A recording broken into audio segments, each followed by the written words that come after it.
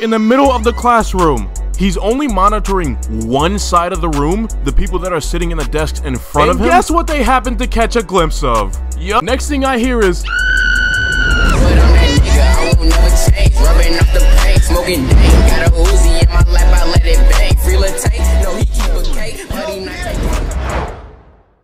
detention is bullshit. You're sitting there in an abandoned classroom with a staff member that doesn't really want to be there, maybe a gym teacher or something like that, or an art teacher, and they're just beyond teaching you anything about how you got there in the first place, and instead of lecturing you onto the right path, you just have to awkwardly stare. You're looking at them, and they're looking at you, and it is just so boring, bro. One day, I was one of those troubled youth, I guess. I was never really a problem, so I never really ended up in detention, but one day I did get it for disrespecting a classmate. By which I mean, of course, there was a girl in my class acting like a spoiled bitch, and I told her, yo, you're acting like a spoiled bitch. And I guess my teacher didn't appreciate me telling the truth too much because that's how I ended up in detention. Sitting there, thinking about my mistakes with the other asshole students. Among the students, there was this kid named Micah. Micah was your average stuck-up, born wealthy kid. I would insert a long-ass list of all the things he usually does, but all you need to know is he was a class clown. Everybody's had that guy in their class that would do anything for the sake of a laugh, even at the inconvenience of other people. You guys know that one student that somehow always ends up getting in trouble at school, but you can kind of tell their parents don't do shit about it because they're in the same situation again and again? Micah was that kid. So there I was, in detention, staring at the clock, watching hours and hours be shaved off of my life for telling the truth. I look over to where Micah was sitting, and to my surprise, he looked really focused on his work. He was sitting diagonal from me at the time, so I couldn't really tell what he was getting up to, but he looked really focused, so good for him. Maybe he's trying to change his ways. Turn over a new leaf. I can respect a man willing to change. Change his life. Changes Wait, what is he doing? Oh God, please. Please tell me he's not doing that right now. I didn't want to believe my eyes, but he was pulling on his pork in the middle of the classroom.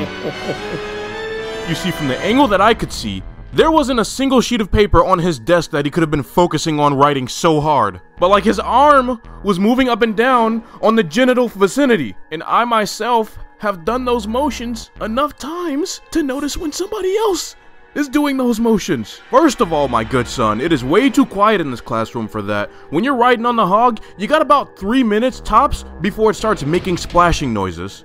Secondly, school is about to let out in like 4 hours. You really can't wait? But if you, sir, are gonna be dumb enough and disrespectful enough to do this in front of everybody's face, then you must not care about getting caught that badly. So mission objective at this point. Not only am I gonna get this asshole caught who's been giving me shit all year, but he's gonna get me out of detention in the process. So I pull out some notebook paper, right? Oh my God, okay, sorry. I always get excited when I think about this. So I pull out some notebook paper, I write down a meticulous and well thought out note to give to the teacher. After I'm done writing it, I get up and ask the teacher if I'm allowed to go to the bathroom. He of course goes, no. You'll go to the bathroom during regularly scheduled bathroom time, and that is not for another 10 minutes.